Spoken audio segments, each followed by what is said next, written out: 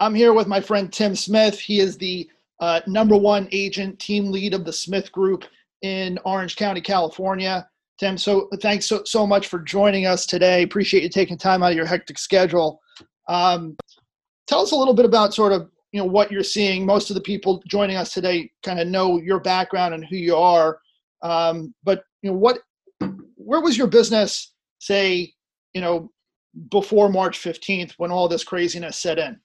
Business is a little different, social distance. You want to live as close. We don't have the same public transportation. So it hasn't hit us from a standpoint as hard fatally or even actual number of cases. Right. But it's amazing how it's hit us, the same businesses, like all of our businesses, our beaches, everything's closed down, right? Huh. So we started our business.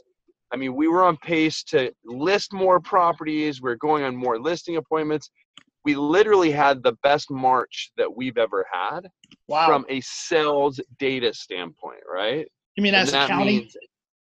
I'm in Orange County, but we really work on coastal Orange County. If you were to take Right. the county as a whole, it's different than just my marketplace. Now, we'll sell anywhere, but 90% of the transactions we do are kind of in a little band that follows the coastline from, really the northern part of the county to the southern part of the county. Yep. We'll do stuff that's inland, but not a ton of stuff. So that being said, we've seen the best March we've ever seen from price per square foot, from sales volume, number of transactions, and then April. So this sets in. Now, obviously, we're still going to see the data because right out of the gate, you started to see, and I don't know if this was the same for you, I'd be really interested, but right out of the gate, we started to see transactions getting shaky.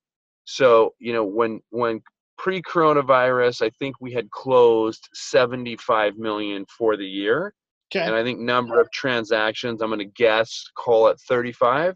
Okay. Maybe less, Yep. 30, which we were on pace to have a better year and to grow, record year. So 26. I just want to sort of qualify that for everybody watching, that's you as a team, right? Correct. Yeah, exactly. So I run a team. I have 17 agents. Right out of the gate, though, when we started, escrow started canceling immediately. I don't know if you experienced the same thing. But our business is set up a little bit differently because you guys, are more like the rest of the country in that you basically, you'll have an accepted offer, you'll sign a binder, then you'll go into due diligence, and there's a lot more sort of flexibility for both buyer and seller in that frame of time, where people can bail out of deals or change terms, et cetera, because you go into inspections and attorney review. Whereas here, when people sign a contract, they're in it to win it, and the only way that they can really get out of it is if they get declined for financing, if their deal happens to be contingent on financing, which most of the sort of average price point of $2 million and up are non-contingent deals. Or if, God forbid, one or both parties involved in the contract should die. It's called the death clause. So out by you and in most areas of the country, what you were saying is true, in that people can cancel deals, within weeks or sometimes months after signing contracts, right? I mean, it is, but I mean, let me ask you a question about your deals, because I've never had this, and maybe this isn't the time to talk about it. So you're saying once you take an accepted deal, there is no contingencies? I'm saying that, most deals at $2 million and up are made on what's called a non-contingent basis, meaning it's not contingent on an inspection, it's not contingent on another property sale, and it's not contingent on the buyer's ability to get financing.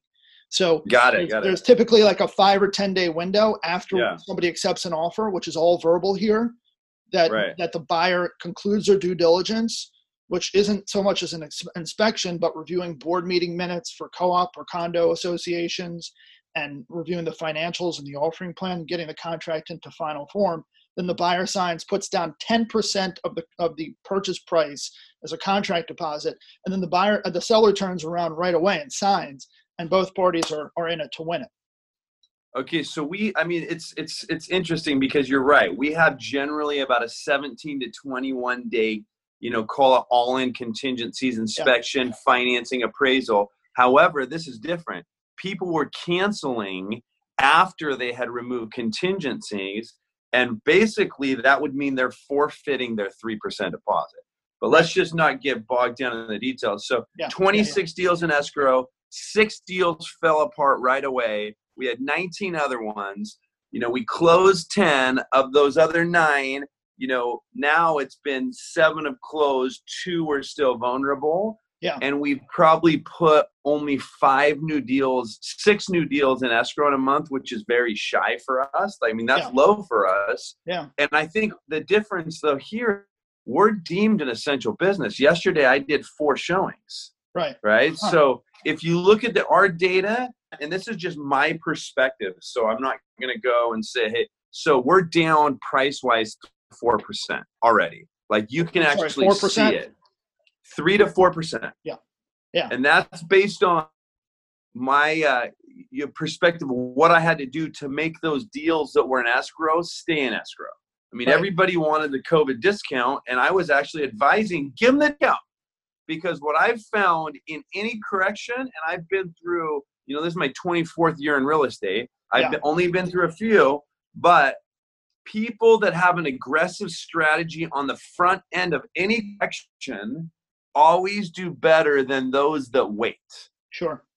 Because once you have to capitulate to any market correction, you're going to be dealing with buyers that are a different buyer perspective. And one of the things I know right now, inventory rush, we're at a huge shortage. We're probably 50% below where we were 8 weeks ago. But just where we are in the season of it, 28-29% of clients that have their house on the market have taken their houses off the market. Yeah. And then new inventory that's always like, this is the biggest time of year, is probably down 25 to 30%, right? And then you're still seeing some deals go into escrow. Right. So that's like the challenging part. So, I mean, you're seeing this historic low interest inventory, right? Yep. And you're seeing these historic low interest rates, even though I'm sure Europe's experiencing, there's interest rates when generally mortgage rates would follow suit. They're not following suit. Yeah, right? that's really a control method by lenders because they can't keep up with the volume. So they keep rates here, even though the 10-year is down here, doesn't matter. There's like a gap, right? Right. But see, what's interesting is I always thought in the beginning, it's because there's so many people, it's a bandwidth issue, right? Yeah. It's like the volume. But what I've seen on a couple of deals is lenders that have given commitments, contingencies that have moved are still not funding the loans. And this is when you really like dig down, and we talk to some of the presidents of banks, they can't sell pools of loans secondary market. They're not actually even set up to keep their own loans. So that's a bigger issue. Right. You know what I mean? That's a much bigger issue. So I'm seeing loan products that weren't available. But all that being said, you're seeing inventory that's super low. You're seeing interest rates, but going back to what I was saying, and you're sitting on like tail of the best March in history. Yeah. So right now, people still have the call of March right behind us at the forefront of their mind. So maybe they're saying, hey, let's take a 2-3%. I mean, their opinion or appetite for real estate is going to be different than the guy that's making a decision in June or August or September. And I'm not saying I know what's going to happen. I've stopped listening to people that tell me they know what's going to happen. Yeah. I can tell you what I know and what I don't know. The other thing that we're seeing is when the stock market's volatile, we always see a spike in our real estate. People kind of flood to our real estate. I don't know how it is in other areas, but people want the second homes. They trust it, even though, there's been 4 huge market cycles in the last 40 years. Our market's up 800%. So it's like a great place to live.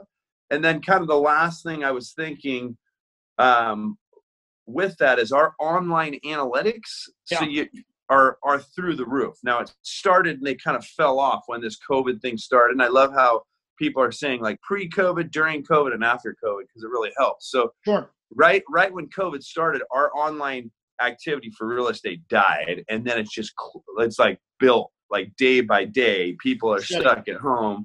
They're done watching Netflix and porn or whatever they do, and they're looking at houses, right? And they're spending the time doing it, and we're seeing that. We're seeing like that's probably one of the biggest activities of every day is what can we create content.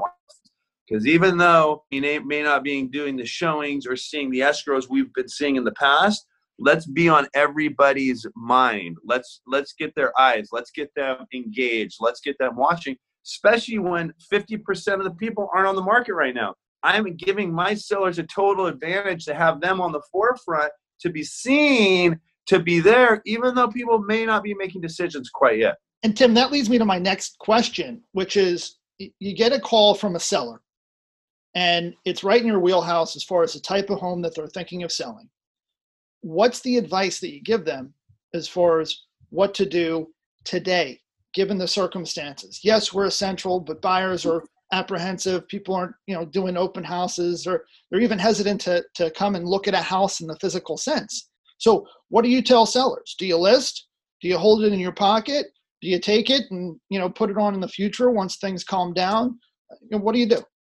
So I mean, that's a great question, but I really think it depends on the seller. I'm actually like flipping it. I'm flipping my script and saying, you tell me, how important is it that you sell right now? Well, I don't really have to sell, blah, blah. I'm like, well, why you call me then? Yeah. Okay, well, I really have to sell. You know how sellers will be really like guarded about the truth of their motivation? Yeah. You're like, do you want to sell or not?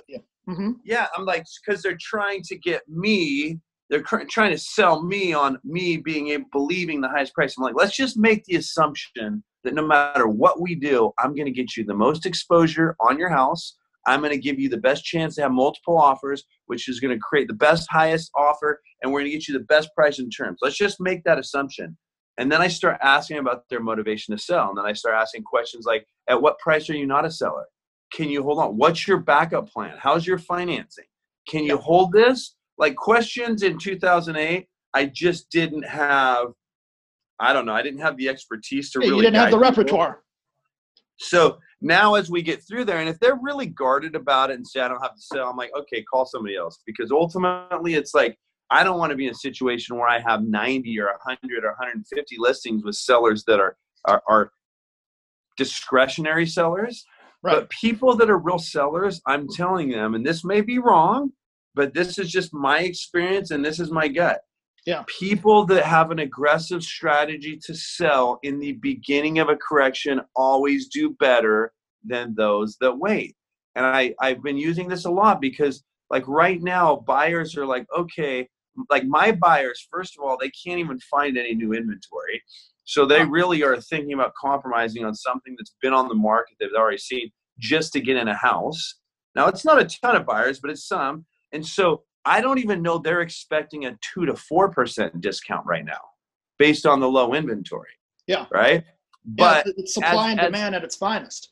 Right. As it changes and you kind of bake in more inventory, all these things, I just have this feeling that when June comes around, no matter what happens with inventory, buyers are going to have a different appetite as far as price and terms, because we definitely know sales volume and number of transactions is going to slow down, right? And I think everybody would kind of anticipate you're going to see some sort of price adjustment. So like, well, what's aggressive? I'm like, aggressive is price. And I'm also like, aggressive is that you show your best. For us, construction, staging, painting, that's an essential business. And fortunately for me, all my guys are really available. And I don't know if it's because their workload's actually been less or if it's just they're dealing with clients less and not have to talk to them all the time. But my guys are getting through houses, cleaning them up, painting them, getting them ready faster. And then I'm telling my clients, and a lot of them are fighting me and saying, I just don't know. I don't know if I want to go on the market yet. I don't know. And I'm like, let's look at the 5 or 6 ingredients of what it takes to make the recipe of a bull market. Yeah. Low inventory, low interest rates. Obviously, it can't be shortage in demand. That's the only one. But you look at great comps. Like we're in like a marketplace where we have fantastic comps. Online analytics and engagement are through the roof. Stock market volatility helps drive people to real estate. So yes, we have a lack of demand of showings because we physically can't show the same way that we could show before. Yeah. 55% of my clients are not from California. They're physically not here, but I am doing virtual showings for them, you know? And then the other piece is, so I'm telling people to go. Like, don't wait because you want to be there. I'm going to ask you a question. Guess what the biggest concern most sellers have about going live now? Virus aside, there's this prevailing sense of uncertainty for whatever reason. And you come on now, I would say, because you're going to be perceived as being vulnerable or a desperate seller. Totally. Yeah. That, and they don't want to accumulate days on market.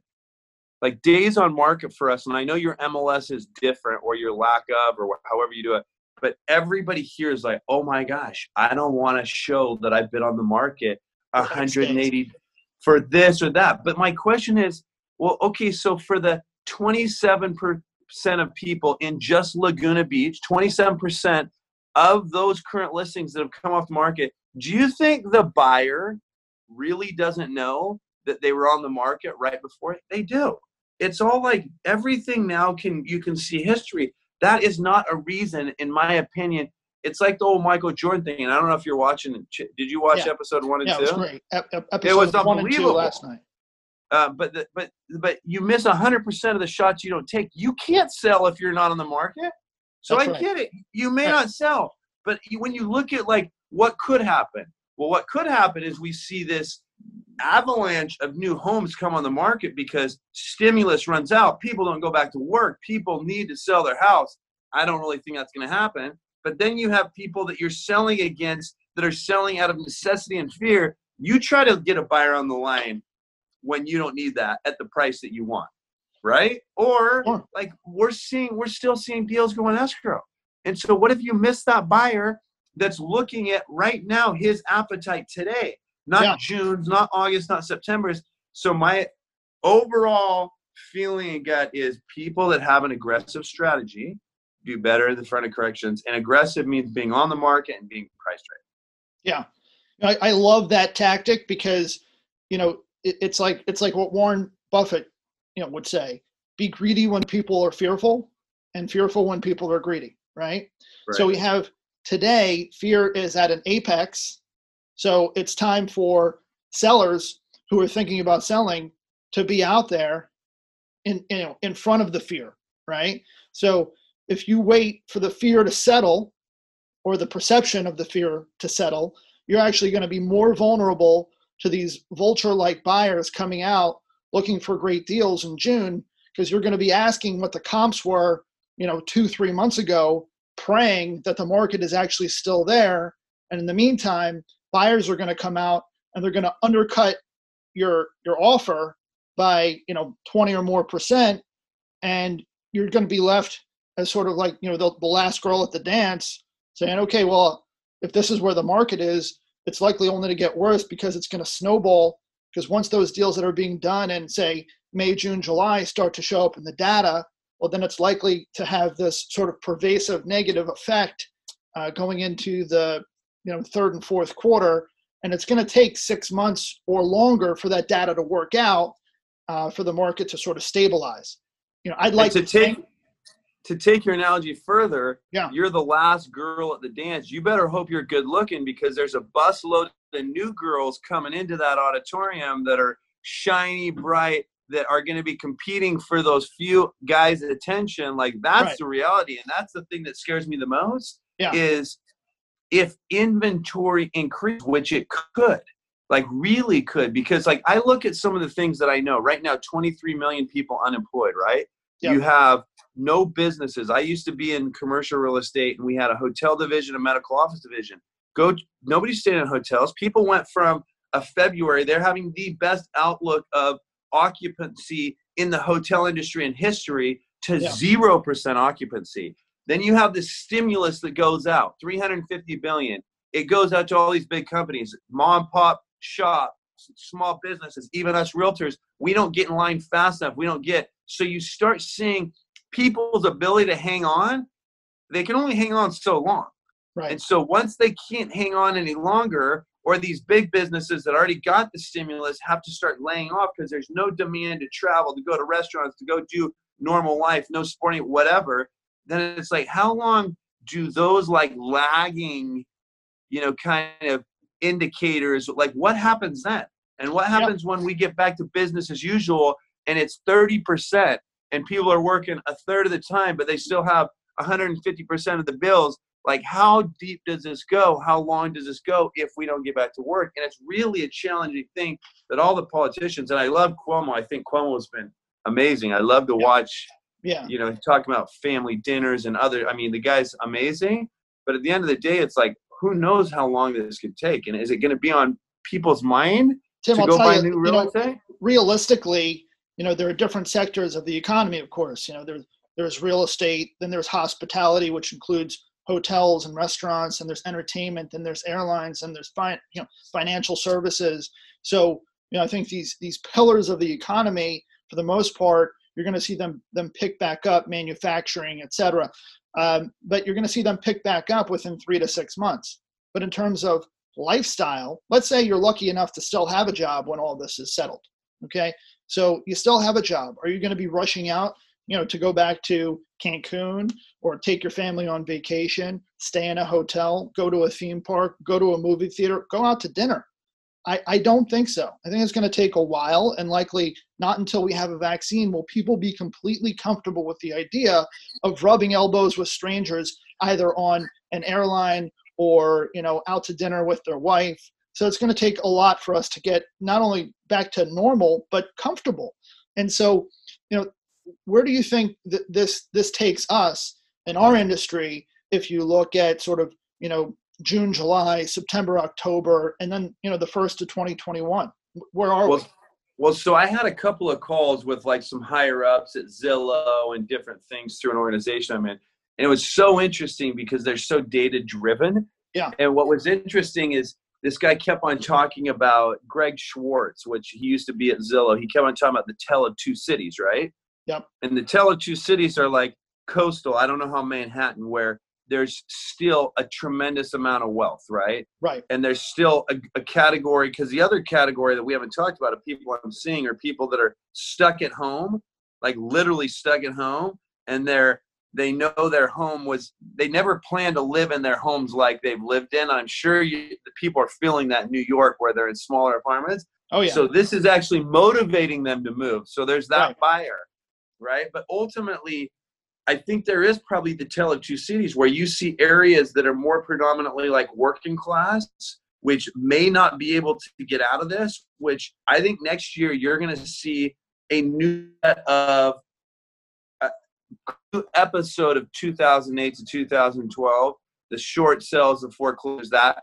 I don't think it's going to happen this year because it's an election year. Nobody wants to see that happen in election years. So this may be kicked out further. And then I think our markets, although I think sales volume and number of transactions will probably decline 30 to 50% for us, I think that you're going to see the agents that are really aggressive in this 90, 120-day period start picking up more of the market share. And you're going to see an attrition rate of the 1.4 in real estate agents just start falling off. They can't do it. Yeah. But I think world, in a bad and good way, will never really be the same. And I think for our own self, I don't know if I want it to be. There's been this like overall reset for values and things that I think is probably a good thing for us. And I think we should take this. Like, one of the things that I find so interesting is before this, everybody's like, if I just had a little extra time, I'd work out, do my home improvements, I'd start writing a book, I'd start doing this thing. Now they're stuck and they act like they're incarcerated, right? There's depression and cabin fever, and I hate my spouse, and like my kids are driving me crazy. But it's like, this is one of those really weird times in life for personal growth. Like personal growth. When have we ever seen this before? Like, you have so much more time, no sports, no entertainment, to do if you take this opportunity, really take it as an opportunity, like a platform to grow. It's really quite interesting and amazing. Like it really is amazing. So it's like, I think that like for the good and the bad, I think we should live differently as we move forward throughout this and really take the lessons from it. It's interesting that you bring that up because it really is, it's really a tale of two mindsets, right? You can take advantage of this time, whether it be for, personal or professional growth. People are saying, oh, the gyms are closed, so I can't work out. Well, nothing could be further from the truth. There are a number of online platforms that are offering free classes to those who, want to participate. There are libraries that are offering free downloads of books. There are museums where you can do free walkthroughs and tours around the world of all these, national historic sites. And you can even take college classes for free. These are all for free. And it's just a question of whether or not we want to, or do we want to park ourselves, in front of, the negative news. I got news. I have news for those who are looking at the headlines perpetually. I know people that are just sitting in front of the TV. The news is not changing. There's a pandemic outside. There was a pandemic outside yesterday. Guess what? Tomorrow, there's going to be a pandemic. Okay. So let's shut the news off. Let's focus on the positive. For those of us who are, in the business, this is a great opportunity to not only, reach out to our past clients, but we could, reach out to our future clients. We could build our business right now and take advantage of the market share. It's not that the market share is disappearing.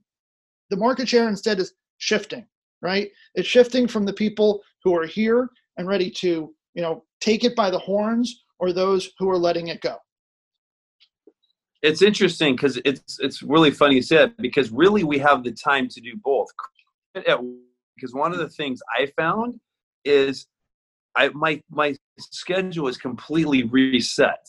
And, even though I prioritize my time well, and we're always focused on like appointments and contracts, it's like my goal this year, 275 listing appointments. Well, that was pre-COVID, and we were on pace. We were like 50. Personally, this was my own listing appointments, not including my team. I was 57 after a month. So I was way ahead of schedule, but then I kind of scrapped that, right? Like, who's going to want to meet? But they picked up. But the other piece is like, you want your six-pack? Now's your chance. You got no excuses. You want to learn to play the guitar? You want to visit those museums? You want to get that education? But it's become really difficult in households for people to get that mindset. And for me, if you're not maniacal about your morning routine, you're done, right? Like planning for me and morning routine. You do those two things are like the essentials for life.